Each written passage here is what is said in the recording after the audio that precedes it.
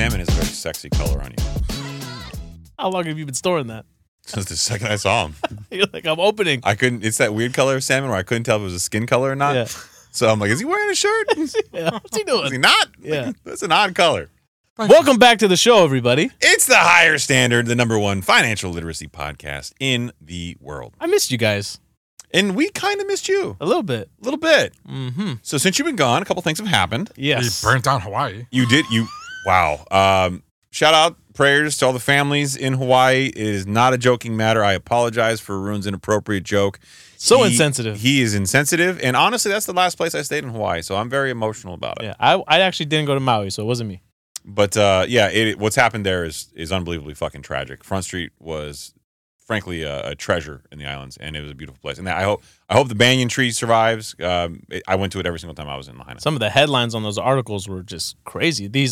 These authors for these articles didn't hold back. They went a little far. They went a little far. They went a People little far. jumped into the ocean to save their lives.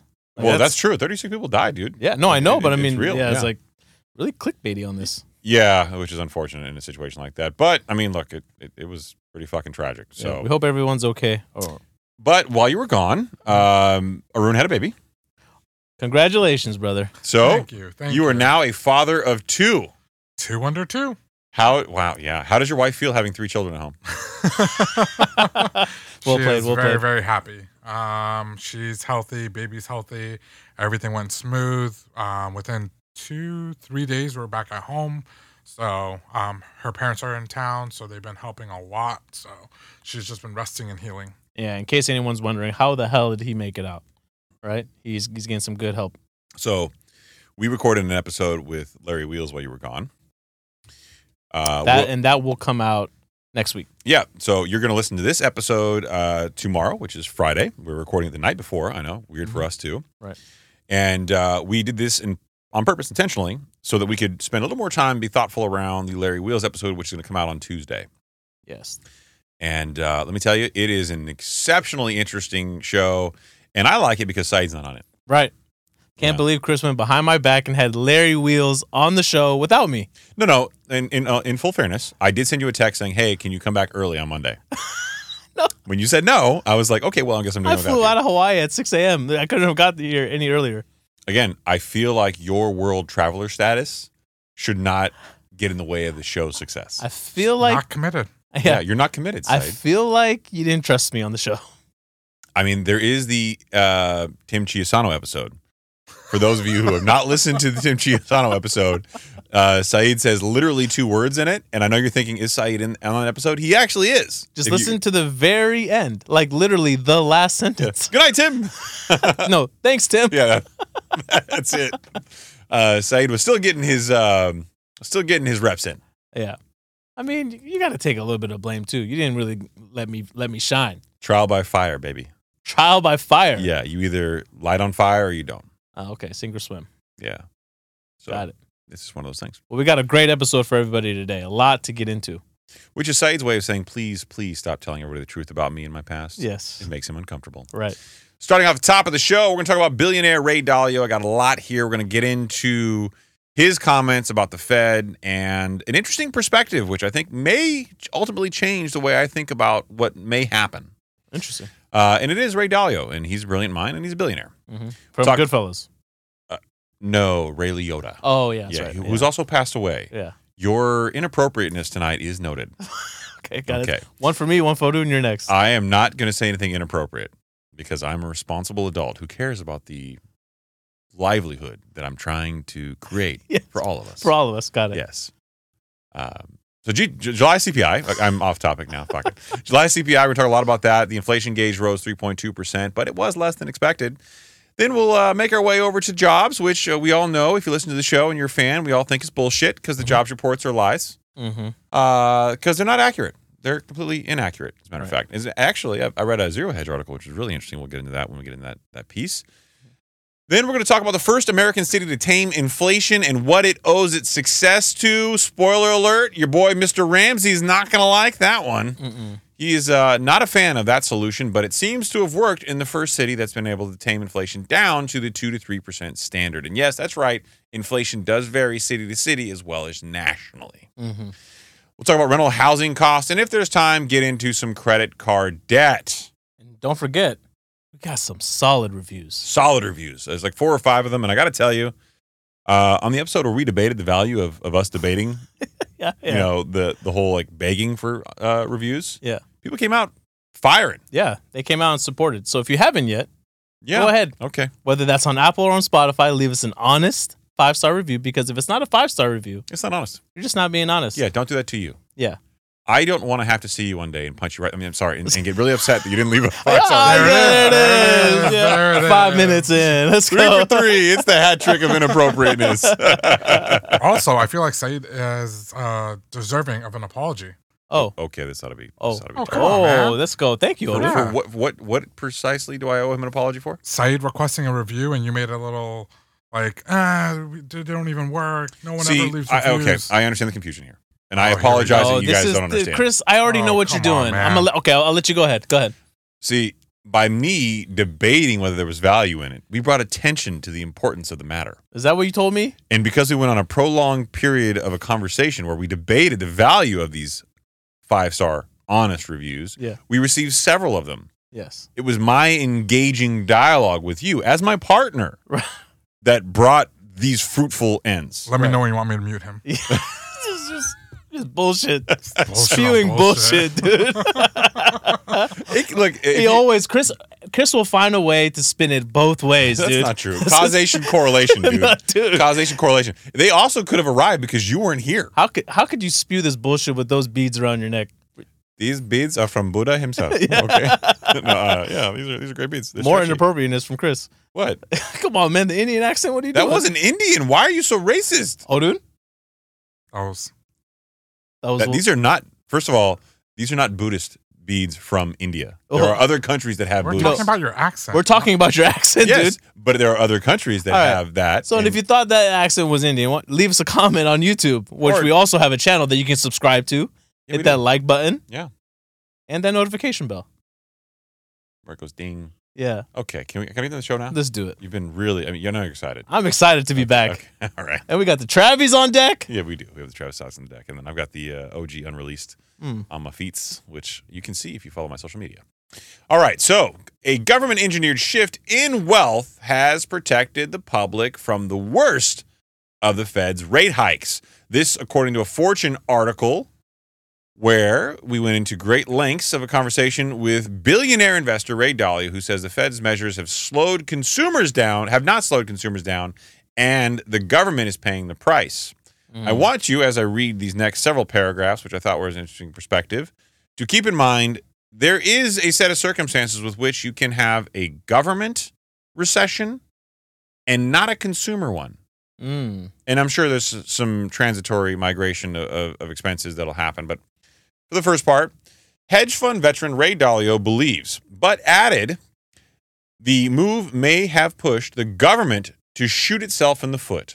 A little Tory Lanez, if you will. Just got sentenced. Yeah, 10 years, baby. Was it worth it, Tory? You shot Megan Thee Stallion in the foot, and you're going to jail for Over an 10 argument. I just wanted to be. years. I wanted to be in that car. I want to know Yeah. what was being discussed. I mean, 10 years seems like a long time for shooting somebody in the foot. I'm going to be honest with you. Yeah, come on. I mean, if I feel like you shoot somebody in the foot, that's assault, that's battery. You shot somebody, you should go to jail. But Yeah. 10 years for a foot? Meanwhile, SBF is just chilling at home. Yeah, Sam Bankman-Fried stole billions. Yeah, just like, damn, Tory, that's fucked up what they're doing to you. Reading TMZ himself going, shit. Yeah. That could be you. Writing on LinkedIn of all places and picked up by Fortune, Dalio, worth $19.1 billion, has nothing better to do than write on LinkedIn, said there had been a big government-engineered shift in wealth. Okay? Government-engineered shift in wealth from the public sector and government bondholders to the private sector. And what he's really talking about is the artificial interest rate deflation put a ton of money in people's pockets, and then we layered on stimulus during the pandemic on top of that, and you've basically transferred all this wealth by these mechanisms into the consumer's hand. But it's also caused stress on the government. And now as you raise Fed interest rates, the borrowing rate, you're raising the taxpayer, you're raising the bondholders' debts. And the government's, frankly, national deficit payments go up. Yeah, absolutely. Their interest payments on that debt is going up, and I think what also this article is probably alluding to is if we do in fact go into a recession, well, we already know corporate earnings have been on decline for months on months now, right? Yep. And even though you have analysts out there that are projecting low earnings, and then corporations are actually beating those expectations, which makes it sound really good and positive, but profits are down, right? Mhm. That just what that ultimately means is less tax revenue for the government. Oh, yeah. And it's going to get worse before it gets better. Yeah. So, and that's probably plays a big part into why Fitch downgraded the U.S.'s debt. Moody's downgraded Moody's all, did a too, and bunch of banks too. Fitch did too. Yeah, and Fitch downgraded the U.S. Moody's downgraded all the banks. Yeah. And this is going to be a continual pattern that we'll see. And again, it started with the banking and finance sectors and technology, and it's going to roll its way. You trust me on that. So let's finish off with this paragraph here. This has made the private sector, quote, relatively insensitive, end quote, to the Fed's rate hikes. Dalio adds, as a result of this coordinated government maneuver, the household sector's balance sheets and income statements are in good shape, while the governments are in bad shape.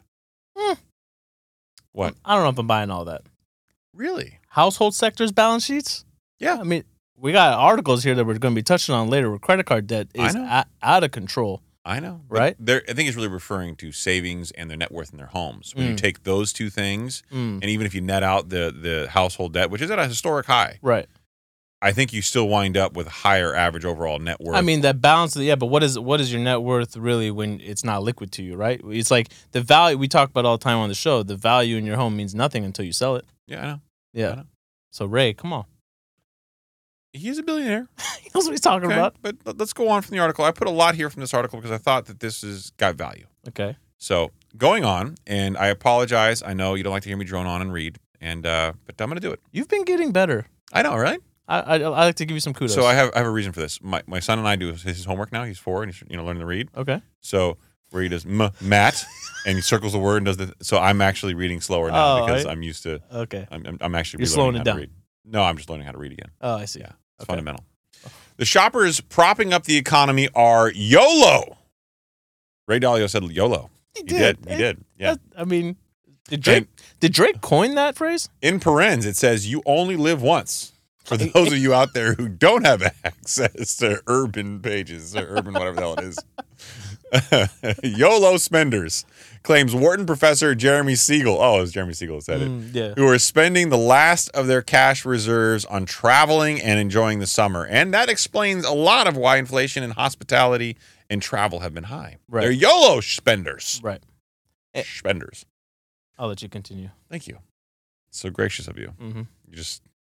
I wanted to chime in a little bit more. I know you do. Oh, let's see. The acronym was popularized by Canadian rapper Drake. It was popularized, but did he coin it? Ben Zimmerman found the earliest usage of the acronym in 1993. Wow. Really? Damn, Drake getting all the cred. Well, I mean, who's Ben Zimmerman? Who's Drake? Yeah, point in case. Yeah. Okay. Who's Drake? I mean, what is Drake is a better question. Jesus Christ. All right. So, traveling and enjoying the summer. That means that spending boom may finally be coming to an end, but that isn't likely to help government finances in Dalio's view.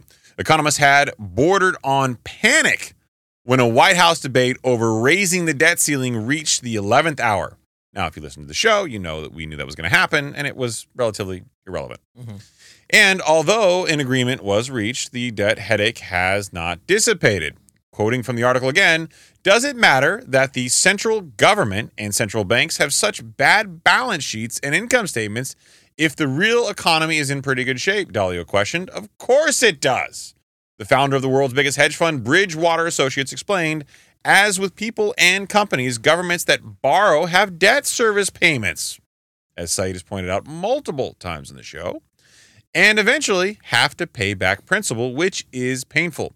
The only difference in their finances and that of the government is that the government can confiscate wealth through taxes and print money via the central bank. So that's what we should expect to happen. Notice he used the word confiscate by paying taxes. This won't be a big problem in the near future, Dalio believes, but it may be in the long term. Ray Dalio. So we've talked about it on the show before, and we actually looked into it. I mean, the stimulus packages, it's more than that. That's what really has held people over, right?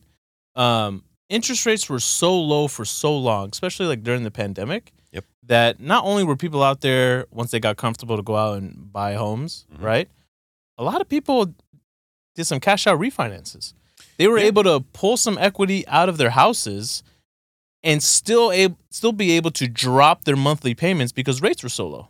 So it wasn't just the stimulus packages that they got; it was also the low interest rates and the cash that they were able to take out of their homes.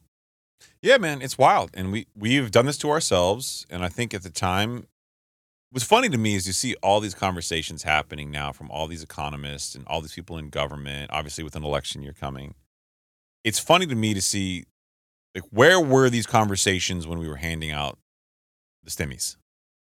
Where were these conversations over the last 14 years? Like why are we all now going, haha, look at that stuff we did. That was stupid. And we expect all these things to happen, and yet, these things are not normal that led to it. This is very abnormal. Never happened before in history. Unprecedented. Unprecedented, yeah, exactly.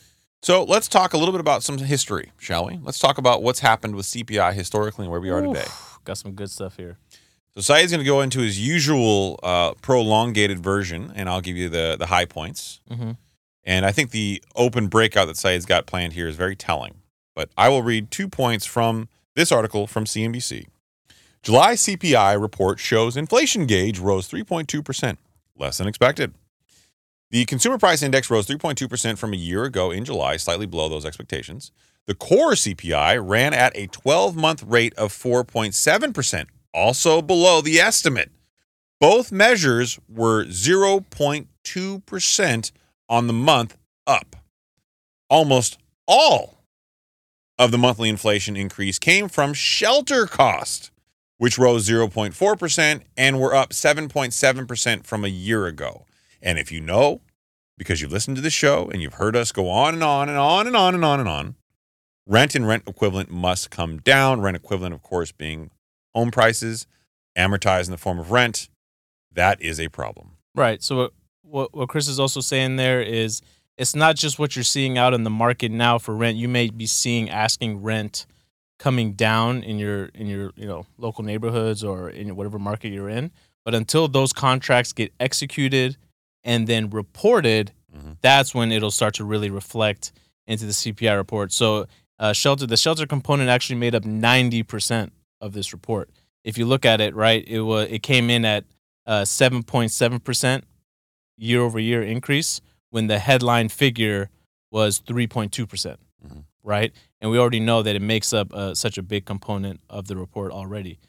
This has steadily come down, and it's gonna take a long time. And this is probably another reason why the Fed believes it's going to take until 2025 for us to hit their target rate of inflation of 2%, because this component, like Chris just noted, makes up 90% of the report, right?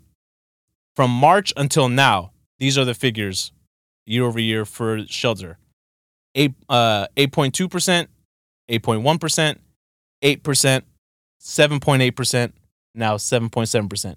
It's going down, but it's going down extremely, extremely slow. And I'll tell you why. Without a question of doubt, I know the answer why, because, of course, I'm a genius. You're only having rent go up and down. You're not having home prices go down enough yet. Right. And the areas that home prices are going down nationally are slim relative to those who have stayed the same or gone up. East Coast, for example. So you're not going to see that number come down dramatically. And it's going to be a drag on inflation. Yeah, and the Fed's going to have to, hold steady until this figure does, in fact, come down, right? Because this is way higher than their 2% target range. And what they're really afraid of, and they've mentioned it, Jerome Powell has mentioned it in his post-game press conference. Post-game. The post-game press conference. I don't know how I feel about you referring to the FOMC meetings as a game. Yeah, it is a post-game press conference, but especially given the example that I'm about to give. So what they're really afraid of, and we talked about it on a previous show, and I was thinking about the best example to give, and Haroon, I'd like to get your take on what you think of this example. I know Chris... Haroon's not your friend anymore. We decided. I already know out the gate Chris is going to hate on it. Okay. He's a hater. That's why. Because it's a sports reference. Have I always been a hater? Wasted memory space. Wasted It memory is wasted space. space. So basically what the Fed is afraid of happening, right, is reversing course too early and inflation spiking back up again. And the best example that I could think of is if your team has a 20-point lead in a basketball game and you take the starters out at the middle of the third quarter. The lead gets cut down, and now it starts to come up, and it looks like the other team's going to win.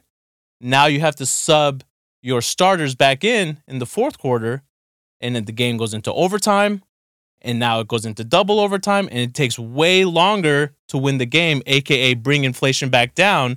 But it doesn't just end there. By playing your starters longer minutes, you risk injuring them, a.k.a. the economy. Right? Haroon? Thoughts? I thought it was great. That's a good fucking reference. Right? It's not just about winning the game. It's also the impact and the damage that it'll make long term. No, that's good. You could sacrifice the rest of your season. That's golden. Golden. Wow, Yeah. look at you. It gives me pain. All right. Oh, Wow. Did you practice that? I thought you were going to leave me hanging. I ain't going to lie. All right. So to break down CPI a little bit further. So this is the first time CPI. You're salty. I'm not salty. You're just being a dick, bro. Come on, bro. I thought you were going to leave me hanging. I would never leave you hanging. I would make sure you You got to tune into the YouTube channel to see what just happened. See, Saeed completely dissed me on the fist bump. Yeah. He gave me the psych from 1990. Right. So since June of 2022, remember when inflation was at its peak for the CPI, it was at 9.1%. It had been steadily coming down month over month over month. This is the first time since June that it went back up. It increased. Granted, only 0.2%, but it is an increase month over month. Meh. Not a big deal? I'm not worried about it. Really? I don't think that this is enough to get the Fed to increase the Fed funds target rate again. No, they're not. They're definitely not because and I think we were planning on a prolonged hold anyway. So right now, I think it's just too early to tell. it is too early to tell. So the Chicago Mercantile Exchange, You love the Chicago Mercantile Exchange. they haven't missed, just like Bloomberg's WIRP, World Interest Rate Probability Index. Yeah, there you go. All right. Before this report came out, there was an 85% chance that the FOMC does nothing at their September meeting. Mm-hmm. Okay. And there was a 15% chance that they increase it 25 basis points. Yep. After this report came out, a 90% chance that they don't do anything. Bloomberg World Interest Rate Probability is even less than that. So even less chance of them increasing? Even less than a probability of them Okay, yeah. increasing it. Because there's only a 10% chance of them increasing 25 basis points. Now, there's still a lot that's going to come out. This report, there's going to be another CPI report that comes out before that meeting. There'll be another PCE report that comes out, another jobs report that comes out. But to round out the rest of this report, food was up 4.9% year over year. Energy prices were down 12.5%. But that was an increase actually from the previous month. The previous month they were down 16.7%. So you're probably seeing this at the pumps that gas has gone back up. And you're probably starting to feel that back at the pumps because oil's coming up again. Lastly, services. So this is the labor market wages that the FOMC and Jerome Powell continue to target. That is up 6.1% year over year and is really impacting these reports. So, of course, the Fed, who's supposed to look at these reports and be data dependent, they look at other reports too. And I would say probably the most second largest focus they've had has been jobs. Mm-hmm. And while they looked at inflation, particularly core inflation as their primary metric, they've also really, really been talking about how jobs are really healthy and really strong and that it's given them the confidence to continue with the Fed interest rate increases. Well, according to The Guardian, the U.S. economy adds 187,000 jobs in July, a sign the labor market is cooling. But I'm going to give you a big asterisk on the paragraphs that I'm going to read from this, which gives you lots of data to think about. Because, again, bullshit, okay? Bullshit. That's the asterisk, bullshit. And I'll explain why shortly. U.S. employers added 187,000 jobs in July, less than expected, and a sign that the labor market is cooling after a series of interest rate hikes by the Federal Reserve have driven rates to their highest level in 22 years. The jobs market has continued to add at least 200,000 new jobs each month this year, according to the U.S. Bureau of Labor Statistics, the BLS. But that compares to an average monthly gain of 400,000 in 2022, so half. July's gains were just 2,000 more than the jobs added in June. The BLS revised June's job gain down to 185,000, a cut of 24,000 jobs. It also cut May's job number. Together, June and July represent the two weakest monthly gains in 2.5 years. And that last paragraph tells the tale. That's the asterisk. I went down the rabbit hole, as dark and scary as it might be. I wiggled my little fluffy bunny tushy down it. And I found out some interesting things being down in that deep, dark hole. Yes, I did. Okay. So it turns out the Bureau of Labor Statistics and the jobs numbers have been revised not once, but twice for every single month going back the last 6 months and probably presumably before that. But you notice that you've never heard that in the media? The job numbers come out. It's a big headline. No one ever goes back and says, hey, shit, it was revised down. It was revised down. As a matter of fact, in June, the job number came out. It was revised down once and revised down a second time. The May number came out. It was revised down once and revised down a second time. Guess what happened in April? It came out. It was revised down once and revised down a second time. You want to shoot for what happened in March? Tell me, Chief. It was revised down once and revised down a second time. But nobody's talking about it. So we have called bullshit a number of times on the show. And you want to know what this is? I've got a single word for it. And all of a sudden, it's going to make sense. Okay? Haroon, is your mic on? Now it is. Okay. This is something I like to call Bidenomics. Oh, Bidenomics. Yeah, and that's not a political statement, okay? Yeah. These numbers coming vis-a-vis the Bureau of Labor Statistics, which is a division of the government. This is White House, baby. This is White House. They want those numbers to be strong and then revise them down quietly while no one's looking. Right. I truly believe that. And Zero Hedge has a fantastic article. I'm not going to link to it because I didn't get a chance to read it and proof all the data, but I think it's probably accurate, and it's worth a read. Definitely worth the read. So if you remember, the last part of that CPI report that I touched on was that services inflation, aka the labor market, was up 6.1%. Mind you, the Fed's target rate is to get it to 2%, right? That is significantly higher. What the Fed is trying to do is they're trying to slow down the economy. And the number one tool that at their disposal to use in order to do this is by increasing the Fed funds rate, the rate at which banks can borrow money, right? So the thought process is if they can slow down the economy, it should increase unemployment, which in turn will slow down wage inflation, okay? And because there's jobs that are being added month over month over month, the unemployment figure is now back down to 3.5%. So is this how you get cocaine in the White House? Yeah, exactly. I'm just trying to figure out how that plays into this. That sounded like a political statement. No, there was cocaine, but they don't know how it got there. Yeah. It just somehow got there. Is this how it got there? I mean, how can you, how you can't tell? Like, come on. You got cameras everywhere. You can find out. It is arguably the most secure building in the country. Yeah, it should be. And we don't know how cocaine got in there? Right. I'm going to come drop some cocaine in here and be come like, on, hey, how'd it get in here? I have no idea. I know exactly how it got in, okay? How? They had a Bureau of Labor Statistics meeting, and somebody brought the party favors. Right. They did a couple of, bumps is what they call it. I think they call it bumps. Bumps. Don't be that. They call it, but you've seen the movie Blow. Like 16,000 times.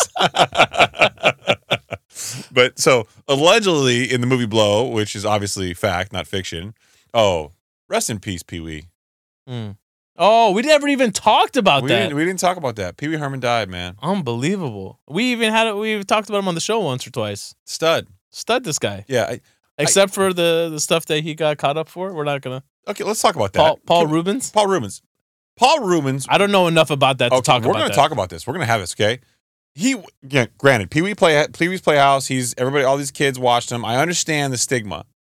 But he got caught masturbating while watching porn in a movie theater, which is what you did back then. They didn't have Wi-Fi. You know what I mean? It wasn't like the internet age. Wasn't an adult movie theater? It was an adult movie theater.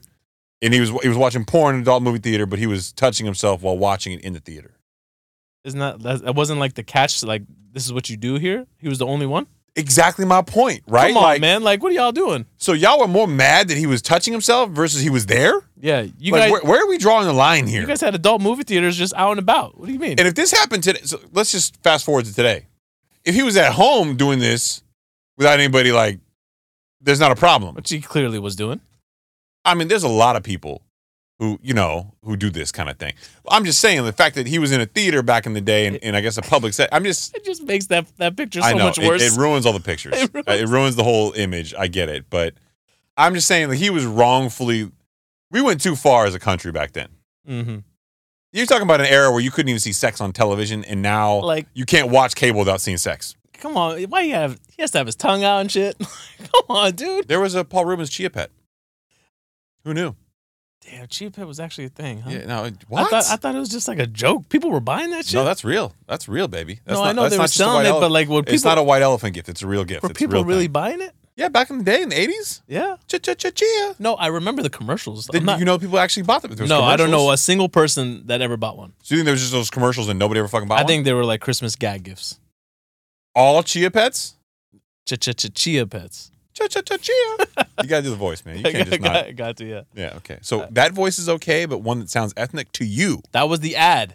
That's how you promote it. So you can use the same voice that you use in an ad because it's how it was promoted. Yes. But when I do it for somebody that you identify as a certain particular ethnicity, it's all of a sudden offensive? I didn't say that seems hypocritical as shit. I'm all for. That seems very hypocritical. No. Listen, I'm all for all the accents, all the impressions. I'm all for it as long as we do it for all of them. It's inclusive. But, I'm not good at all accents. That's the problem. Get better. That's the only way you don't get canceled, sir. You know who I think is really fucked up? If you make fun of like an Asian person by doing their accent, it's offensive. If you make fun of doing it like an Indian person, it can be offensive or whatever, right? In certain circumstances. No one has ever gotten mad at somebody for doing an English accent. Why? Yeah. I've actually heard the guys on the Flagrant podcast talk about this. You listen to other podcasts. I listen to other podcasts. This is a hilarious podcast. So Schultz and Akash Singh. So ours is Andrew not a hilarious podcast. I mean, we're not there, but we're good. Do you not know how to sell the show? There. We're getting close. Haroon, can you mute his mic now?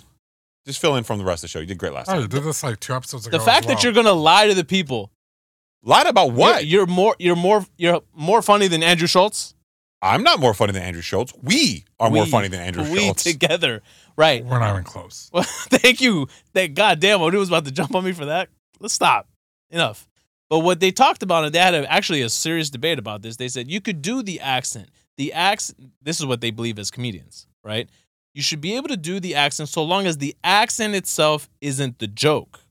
If you're using it to promote the joke. I 100% agree with that. Yeah. So it's like. If you're just making it real. Yeah, exactly. Like, that's not insulting. That's just making it real. That's acting, baby. And on top of that, it's as long as it's inclusive and everybody gets the jokes, then hold on. This isn't discriminatory at all. Yeah. Everyone's getting the joke. I'm making fun of myself. I'm making fun. It's like. Well, this is why I thought the fat jokes were okay with Haroon back in the day. It's, I make fun of myself too. Yes. I'm the first person, before the show started, I was making fun of you for thinking that I was skinnier. Because I bought a bigger shirt. Yeah, that's true. Yeah. Yeah. You do look skinnier though. It's because I bought a bigger shirt. Yeah. See? Good job. Well played. It's called a mind fuck. Cerebral. Yeah. Yeah. Cerebellum. Yeah. Cerebellum. All right. So back to the jobs report. Let's talk about jobs. Jobs. And how we're about to lose ours. There was more stuff in this report that I thought was very telling. So how far deep did you get into this report? My little fuzzy bunny tail. Yes. Did go down the deep dark hole once again. Okay. Yeah. So although there were 187,000 jobs added, did you know that 22,000 temp jobs were eliminated? Yes, I did. That's a big deal. So that's showing that, okay, this is going in the direction that the Fed wants to see, right? Well, it's a cost-cutting measure. So a lot of these companies who have temps are that's where they start cutting some of that employee costs that are spending extra money on, because they've got to find a way to increase their profits. And if they can't increase their profits, they have to increase their revenue, which is profits minus expenses. So you get rid of some of the unnecessary expenses like temps. Those are easy to let go of. Right. And that is an indicator that the labor market, the labor force is actually weakening, right? If companies are in fact hurting, they should be, eliminating some of their temp positions before they eliminate, some of their staff. Your full-time employees or FTE. Yeah, your full-time employees. Also, in this report, the average weekly hours, so they actually measure how many hours people are working a week, that started to tick down. So that could be a big reason as to why we're not seeing the unemployment figure go up. Companies are asking their employees to just work less hours. Yeah. So that number is starting to tick down. That is a major role. So to break it down, let's see, construction added 19,000 jobs. Healthcare was the big winner here. That accounted for about half the jobs added. That was 87,000 jobs. I'm much more comfortable with the idea that healthcare is adding jobs I'm all for it. than I am about fucking hospitality and travel adding jobs. Leisure and hospitality, 17,000 jobs added. The government added 15,000 jobs. All IRS agents. Thank you, Inflation Reduction Act. Yeah, and construction added 19,000. Again, where? Yeah. Why are we adding construction jobs? Like, Right. what in the actual shit is going on? Right. And with that report, also what came out was the JOLTS report, Chris's absolute favorite. I hate that fucking report so goddamn much. Yeah.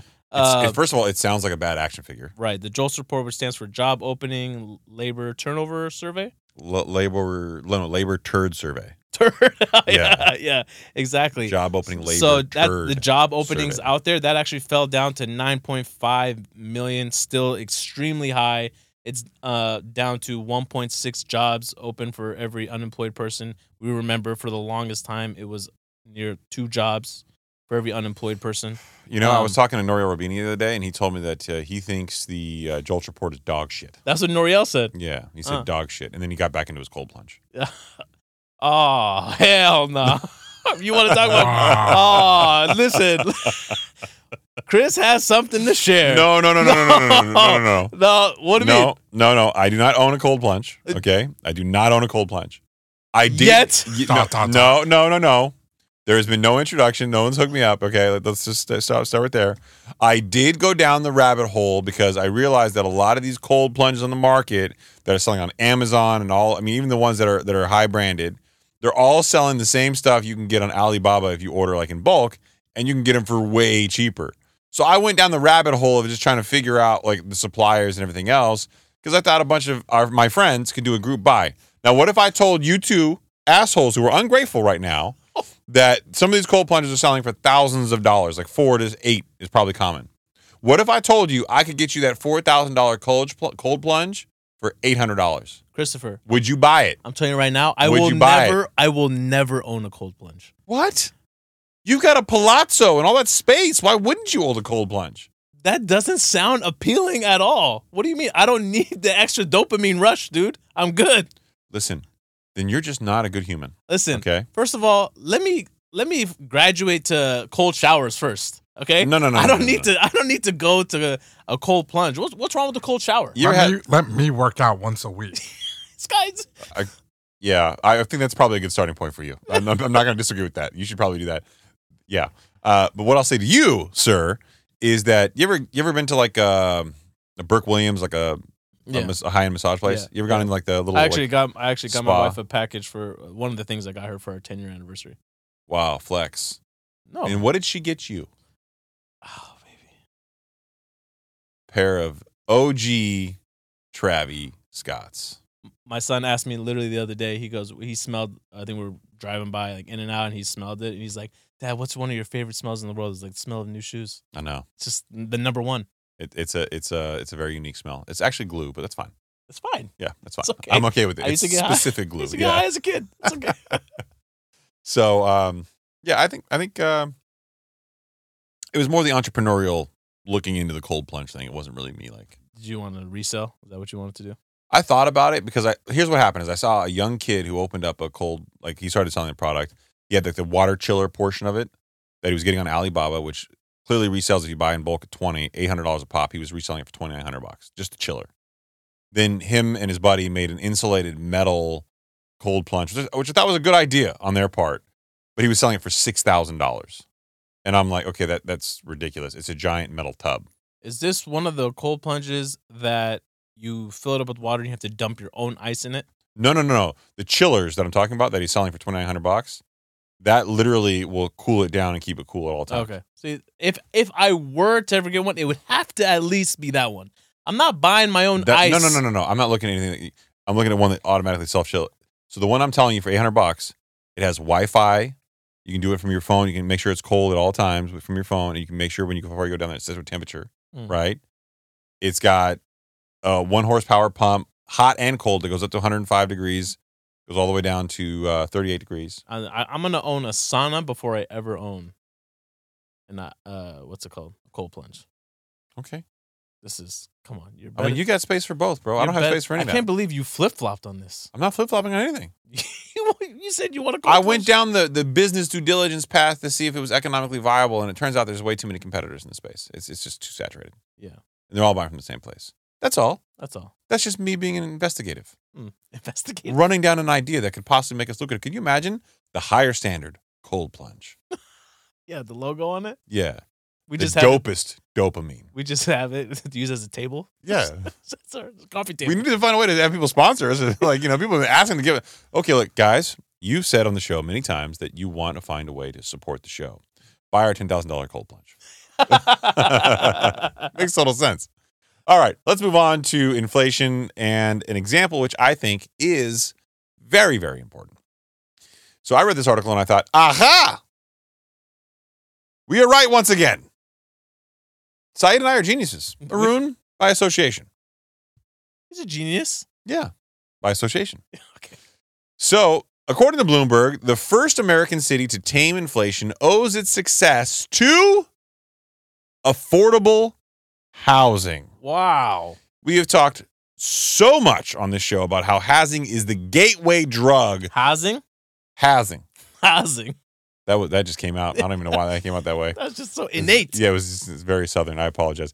How housing is the gateway drug to solving for the addiction problem we have with home prices, okay, with inflation. So in May, the Twin Cities, Minneapolis,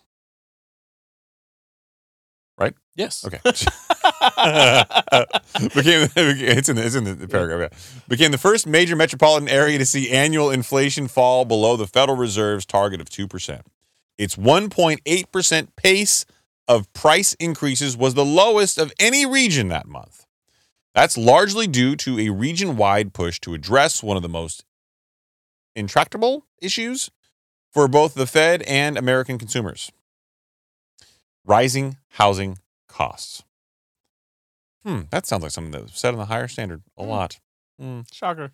Well, before pandemic-related supply chain snarls and labor shortages roiled the economy, the city of Minneapolis eliminated zoning that allowed only single-family homes, and since 2018 has invested $320 million for rental assistance and subsidies. So because they found a way to have more affordable housing, sure, it may have impacted home prices. Sure, it meant that some landlords weren't going to get as much money. And some landlords would be subsidized, which is a fine alternative. What does that mean?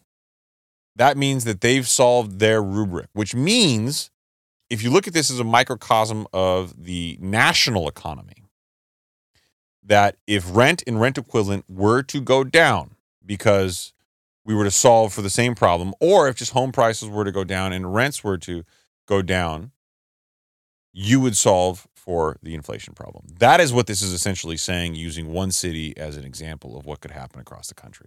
And that is why we've talked so much on this show, to the chagrin of many, many younger real estate agents out there. And we've warned realtors that listen to the show that are fans that housing does need to be corrected, not only because it'll wipe out the middle class, but because it is the key, the gateway to solving for inflation. Yeah, kudos to the people over at Minneapolis that had the foresight to do this, right? I can't imagine cities across the nation are all going to start adopting this, right? I mean, it's money that they're going to have to be able to set aside and pay out, because that's how affordable housing works, right? The landlord is getting a portion of the rent, right, from the tenant, and then the remainder of the market rent from the city. Yeah, Section 8's a great example of that. Yeah, Section 8 housing. Exactly. So you'd have to get the cities to sign off on this. The toughest part probably is to eliminate the zoning. Eliminating the zoning was actually a brilliant play. That's the smartest part about this whole thing. Yeah. Is that allowing more density in certain areas. Now, keep in mind, if you're in like a Los Angeles or a Miami, adding in more density to these already dense areas are not easy. But Haroon pulled up a great chart from the article Minneapolis has seen lower rent increase, rent growth in areas that change zoning rules, right? So because they changed the zoning rules the way they did, they've only had a 1% rent growth from 2017 to 2023. And I know some people are going to be like, oh my God, they didn't have any growth during that time. Well, yeah, but that's also why their inflation is so tamed. This is why it has to go the other way. United States overall, 31% during that time. Yikes. But if a lot of the reason why we are where we are as a country and the economy, right, is due to capitalism.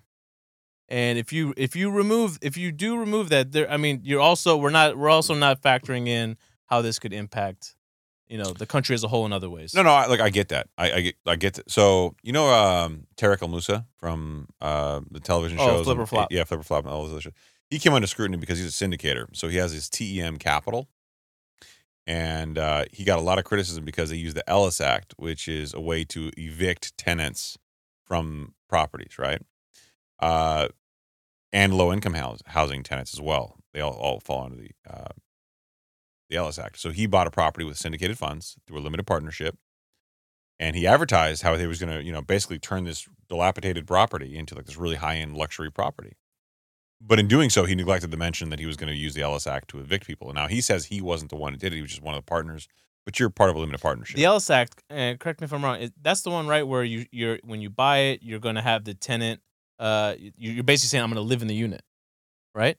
And then you can't re-rent it out to somebody else for a certain period of time until that they you move out or you offer it back to them. That is the rent. most classic example. There's also, you can keep it vacant for, I think it's 2 years. There's a bunch of loopholes in the Ellis Act. That's right. Keep it vacant for like 2 years and then you can relet it. So, right. So you just, okay, fine. You don't want to you want to evict this tenant and skirt around rent control.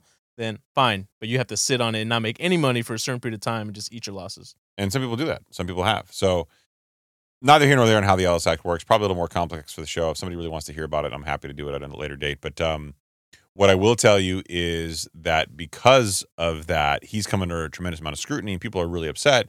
And my response to people when they criticize him as being heartless and a capitalist and all these other things is, if not him, someone else.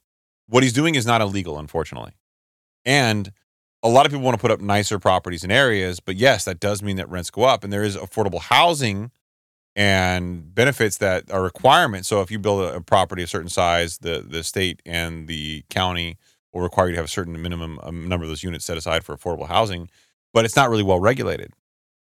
And Minneapolis seems to have solved for a lot of that, I think, in the way they handled things. I think they should be looked at, and maybe this can be applied other places. Yeah.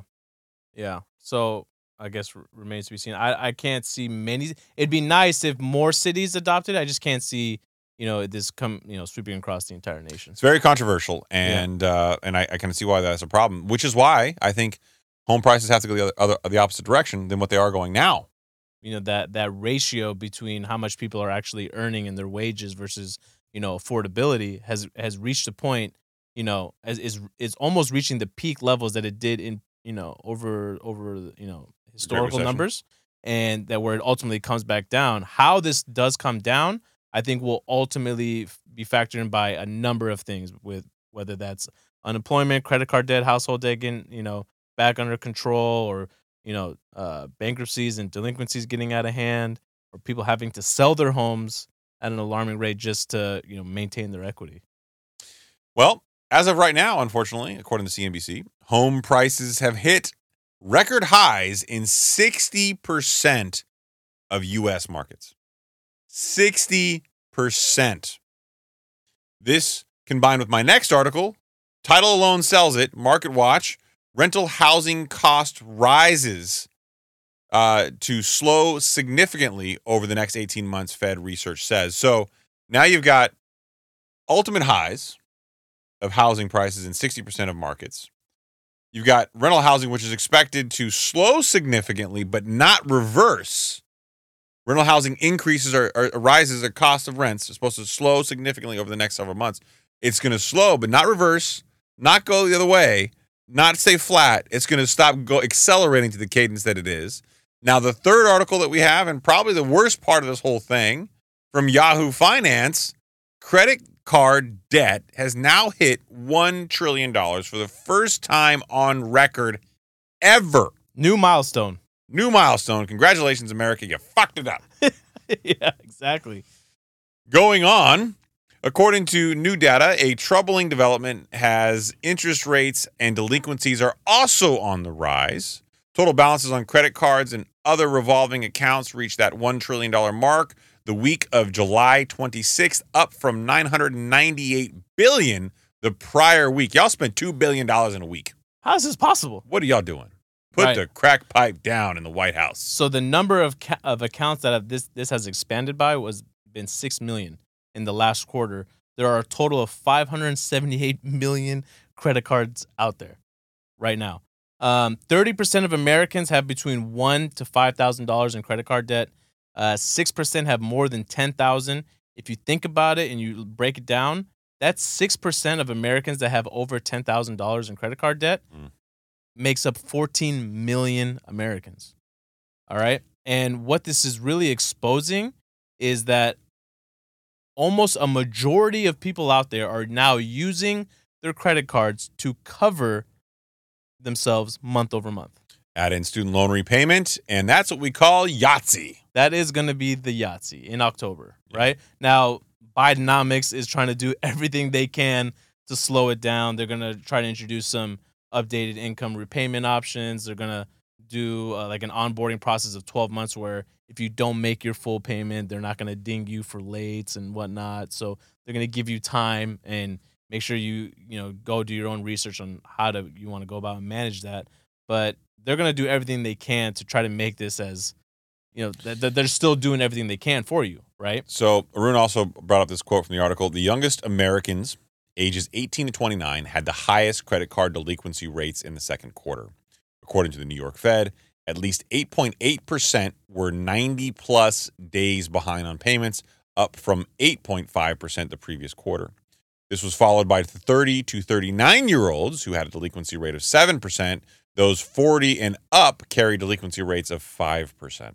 So something that I thought was really noteworthy here, right, is remember, not too long ago when we analyzed Q1's figures, we noticed that for the first time in over 20 years, credit card debt didn't actually decline for Q1, because usually what people do is they spend a lot of money during the holidays, and then Q1, the debt starts to come down because people start to pay it back, right? They're like, nah. With their end of the year bonuses. And it's not even just nah, they couldn't. Yeah. So for the first time ever, it remained stagnant, and that was alarming, right? Red flags went up like, wait, why did this not go down? And this shouldn't be a surprise to anyone. So the average credit card interest rate now, according to Forbes Advisor, is 24.69%. Let's just round up 25%. 25%, right? 25% interest. You're paying 25%. That's insane. I got an example here that I think is very, very telling. And if you haven't ever messed around with any of these calculators that they have online, you should do yourself a favor so you know what you're really getting yourself into. You mess around with calculators a lot? All the time. I mess around. I fuck around to find out. My favorite game to play. That's what you do when you're at home alone, the internet's available to you? Yeah, I see. Okay, if I have $7,500 of credit card debt and my interest rate is 15%. So this is the example. If you have $7,500 in credit card debt and let's just say, interest rates were back where they were at 15%, it would take you approximately 6.7 years to pay that off if you paid $150 a month, right? The minimum payment. That would be $4,300 in interest paid. Now, let's increase that interest rate to 20%, right? Which is still below the average of what people are paying now. It would take you 9.1 years to pay it back. That is almost an additional 3 years, right? To pay it back. And an additional $4,000 in interest. I took it a step further and I tried to plug in 24%. You know what the calculator spit back at me? Said no. I swear to God, that's what it said. It said, it is unlikely that you can pay off the balance with the monthly payment of $150. It didn't even give me a ballpark of when you'll pay this off. It's fucked up. It's fucked up, man. So, and that's the point where people are at now. They're using their credit cards to make ends meet. And it's really sad because they're opening more credit cards to just carry themselves over. They have student loans that are coming back on. I have a breakdown here of all the debt that's out there. Let me see if I can find it. Student loans. So household debt, non-housing debt balance. This is from the New York Fed. Credit card debts are at $1 trillion. You have auto loans that are now up to $1.58 trillion.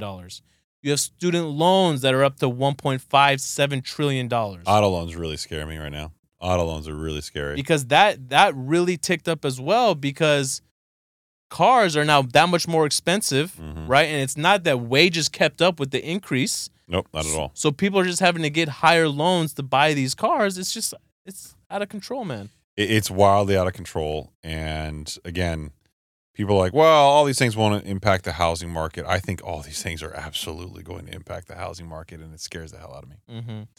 It really does. And I know that we go on and on about the show, and we're not serious about a lot of things, but I know that all the major banks that are out there now are starting to pivot and suggest that they're not forecasting recessions. JP Morgan Chase being one of them. And I know that people are now going back to the soft landing pitch, right? Like, oh, we can avoid all these bad things from happening. I really, really, really don't think so. I don't think so as well. And the last article that I want to bring up for the show from my list that I thought was very telling. Now, the overall numbers aren't there yet, but this goes back to, remember a few months ago we talked about delinquency rates. Now, the number of delinquencies weren't that high, but at the rate that it was increasing was really scary. So that article, Haroon, that I had from, I think it was CNN, that Americans are draining their 401ks, right? This is from the article. More Americans are tapping their 401k accounts because of financial distress, according to Bank of America's data that was released this past Tuesday on August 8th. The number of people who made a hardship withdrawal during the second quarter surged for the first 3 months of the year to just shy of 16,000. Not a big number, but that's an increase of 36% since the second quarter of 2022, according to Bank of America analysts, right? The chief credit analyst over at LendingTree, Matt Schultz, said there's only so much debt people can handle before delinquency spike. It's only going to take a medical emergency, a job loss, or maybe something like student loan repayments. I see what you did there. Nice. Little bow on it there at the end. Made it relevant. Yeah. Made it timely. Yeah. Yeah, I hear you. And I think that's these are all bad things. And for people to ignore them and feel good about the economy, right now, if you listen to the show, I don't mean to be negative. You shouldn't feel good about the economy. You should feel very, very uncertain. We are in unprecedented times, dealing with unprecedented situations, and the results should be on some level unprecedented. Mm-hmm. So it scares me. It scares me a whole lot.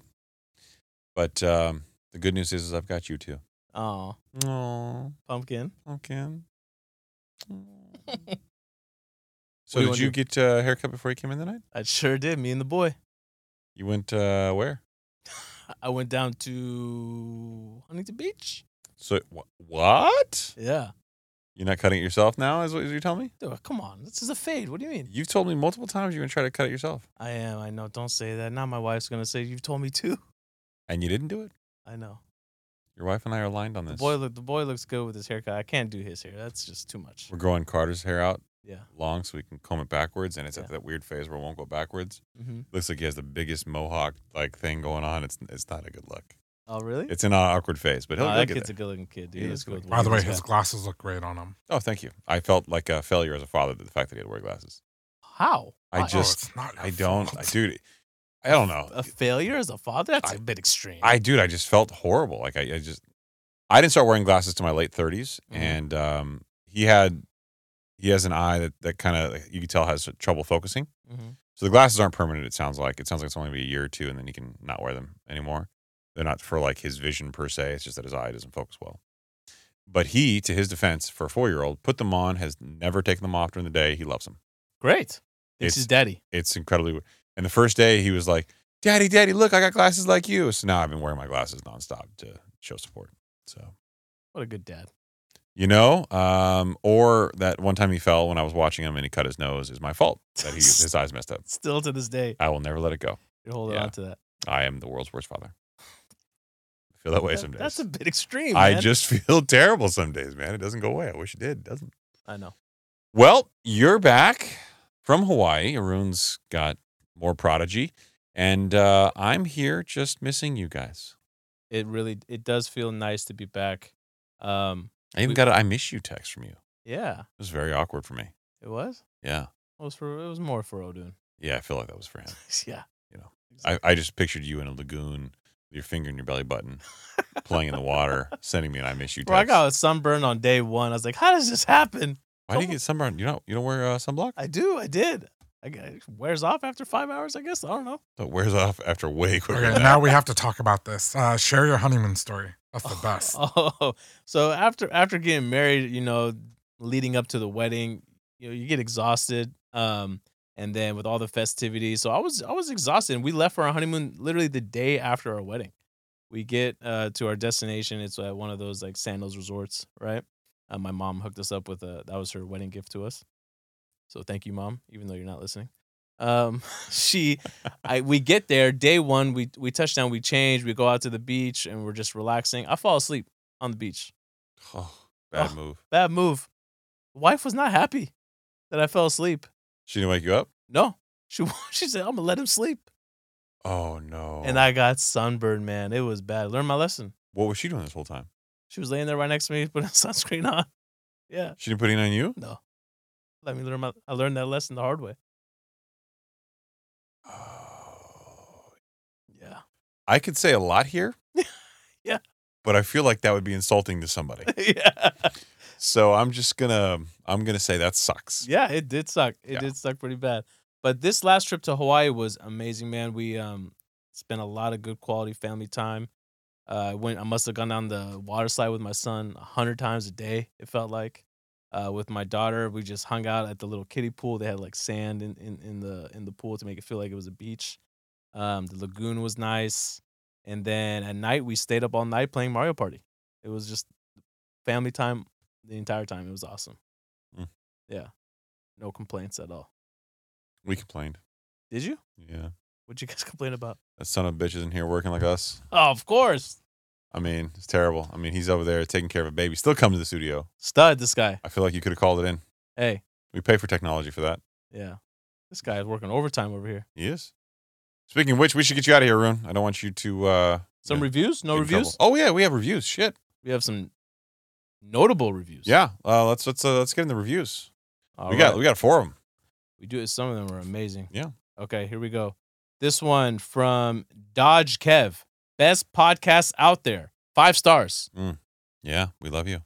Dodge Kev. Listen, I'm not saying this. The review said this, okay? Let me be very clear. Jesus Christ. I found this podcast from my former favorite podcast, Mind Pump. He is saying that. Saeed Omar is saying that he stole somebody. This has become my new favorite podcast. No offense to the guys at Mind Pump, but they unfortunately dropped down to a close second place. Ooh, close second, though. Okay, I mean... Get a participation trophy. Get a participation. Yeah. Little pat on the butt. Yeah, good job, guys. Ooh, can't do the pat on the butt anymore. Can't do that. Yeah. No offense to the guys at Mind Pump, but they unfortunately dropped to a close second. As someone who works in banking and has an hour commute 3 days a week, I find that I'm enjoying the commute listening to y'all. Wow. Hour commute 3 days a week. Well, hey. We appreciate you appreciating us, appreciating you. Yes. This podcast is entertaining, informative, and hilarious. I love the bantering from Chris and Saeed, who are both equally villains. I'll live with accurate, it. Yeah. That's fair. Yeah, you're good. Yeah, you're good. Kind of a dick. Additionally, Haroon is the GOAT and is the pull it up Jamie of the show. Keep doing what y'all doing and don't listen to the haters. He was referencing the type of goat that eats anything. I'm kidding. We're going to get negative reviews again. No, I'm kidding. It was sarcasm. I apologize. I'm fat. This next one, the best financial literacy podcast, 5 stars. This from Grace P. Cho. I first found THS through the bald guy on Mind Pump, and I'm so glad that Chris and Saeed gave up their budding basketball careers to pursue a career in finance. Long time listener right there. You just know what you're doing. Kind of new. I mean, honestly, Saeed's basketball career wasn't real. Mine was. You know, damn. It hurts because it's true. They could have become the next round mound of rebound and the Muggsy, but instead we get to benefit from their experience in banking. She just called me fat and you short. Yeah. But it's funny. Respect. Yeah, I get it. Yeah. When Haroon remembers to record, that is. Ooh, yeah. Whoa. Literally. That's funny because it's true. This person listens to every episode. Respect. Yeah, I get that. In this podcast, you will learn how to become such a baller that you can ditch your family and economy while you sit in first class. That's not an accurate. That is a factual representation of the show. Nope, that did not happen like that. That's just ditch. I like the word ditch. Emphasize that's a misrepresentation. Emphasis on ditch. I do not accept that review. All jokes aside, THS has become the only podcast I never miss an episode of. They talk about current events and other topics to help you on your journey to financial independence. You do not need to have any sort of financial background to listen and learn and be entertained. They break everything down so anyone can understand and continue learning on their own. Keep up the good work, you guys. Joe Rogan, Joe Rogan, Joe Rogan. See, God damn, that's a great review. God damn, that was sexy. Good job. Well thought out, well executed, fucking brilliant. Obviously honest because it's 5 stars. Yes. We love you. We do love you. Yeah, that's it. We love you so we much. We have 3 more. Did we save some for the next one? Let's get one more. One more? Okay, this one's another long one, so strap in. Here we go. All right. These guys are my heroes. This from RB23. Not all heroes wear capes. Sometimes they wear black shirts and beads. Yeah, and Travis. And Travis Scott's. Or Nike Sakai's. Sakai. Yeah, here we go. I just wanted to thank Chris, Saeed, and Haroon. You know, I do want to say I do like how people appreciate Haroon.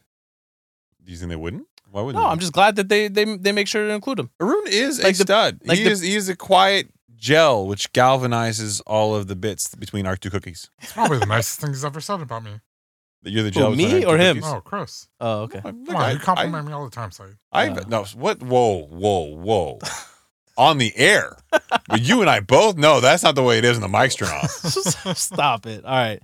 As someone that realized that financial literacy was quite frankly a weakness of mine, I appreciate everything that they bring to the table. Not anymore, baby. You're tapped in. The #1 financial literacy podcast in the world. Or financial literary. It's all, I mean. If you like books too. If you like books, yeah. I appreciate everything they bring to the table in both old and new listeners. They break down the current financial conversation and what it might mean for everyone moving forward without being dry and inject banter to keep things lighthearted. Which is, ironically, something that I've been criticized the most for. You know, you're so unprofessional. You keep making these phallic references to the male anatomy, and it's just really offensive to my soul. That one listener no longer listens, so I don't think they're going to get offended by me. Yeah, so if you really want to stick it to the establishment, keep leaving us these reviews. Yeah. So my little cotton bushy bunny tail can go down deep dark holes. Yeah. Yeah. I wanted to submit this review as a show of appreciation. I'm living in Southern California, trying to put myself in a new field to make more money and navigate the increasing rent, inflation, and general state of the market. Listening to these intelligent minds, I feel like that's a ruin. Intelligent minds, has been a pleasant educational experience and has helped guide me toward achieving my goals. My only wish is for them to have a live event sometime soon so I can thank them in person. I love this podcast. Well, this podcast loves you, and a live event is something that we will do. I think we need a little bit more following and traction, which I fully expect us to get, because if not, we'll fire Saeed in the next couple of months or so. And then, I think we should do something. I think we should start with Los Angeles maybe, and then Los Angeles, and then groom ourselves for maybe a little bit more travel. We have our top markets on our analytics. Canada is actually a good one, and so is like New York and Chicago. Right. So lots of fans all over the place. And I'm coming to Seattle with the white coat. McDreamy, baby. Here I come. You just can't not have a reference in every single fucking episode. Every time. I've already admitted the guy's a stud, great hair. I'm invested. You just want to keep going back to this. The best. 12 seasons. 12. No, there's 19. 19 seasons? You watched 12. How many episodes in a season? A lot. I don't even know. I think like 10? I think like 20. 20 episodes in 19 seasons? I think so. You're out of your fucking mind watching all that shit. What's wrong with you? I love spending time with my wife, man. I do too, but you can't watch the same thing every single night. It's good. It's good. 400 episodes? Are you fucking high? Wow. I could be spending that time editing. There are 4. This is why we're not getting enough shorts out. Yeah. Okay. Anybody listen to the show? You want to know why we don't have shorts on social media? It's because this guy is watching McSteamy. No, we don't have. Yeah. McSteamy. It's McDreamy, man. Get it right. I just wanted to put some respect on his name. Wasn't the other guy McSteamy? Put some respect on my name. I haven't got to that point. Don't be killing the show for me. This guy. Look at this. Sabotage. You're only like 100 episodes in? No. Another 100 to go? I'm on season 2, man. I don't know. We watch one episode every couple days. Why are you committing to this? Because it makes my wife happy. This makes your wife happy? It does. It makes me happy seeing her happy. I know that you say that while the mics are hot. What are you saying? Don't be that guy. But you were just telling us before the show started about how much you hated this fucking show. And That's you a that's a lie. It's not a lie. Oh, dude? Yeah. Did I say that? You answered the question. Yes, you did that. Exactly. Yes. Leave us an honest 5-star review and go like us on YouTube and subscribe and do all the fun stuff. We out. Let's go. No, we're not out. We're going to address this conflict between you and your wife. We're out, Chris. We're out. Fine. Bye. Good night, everybody.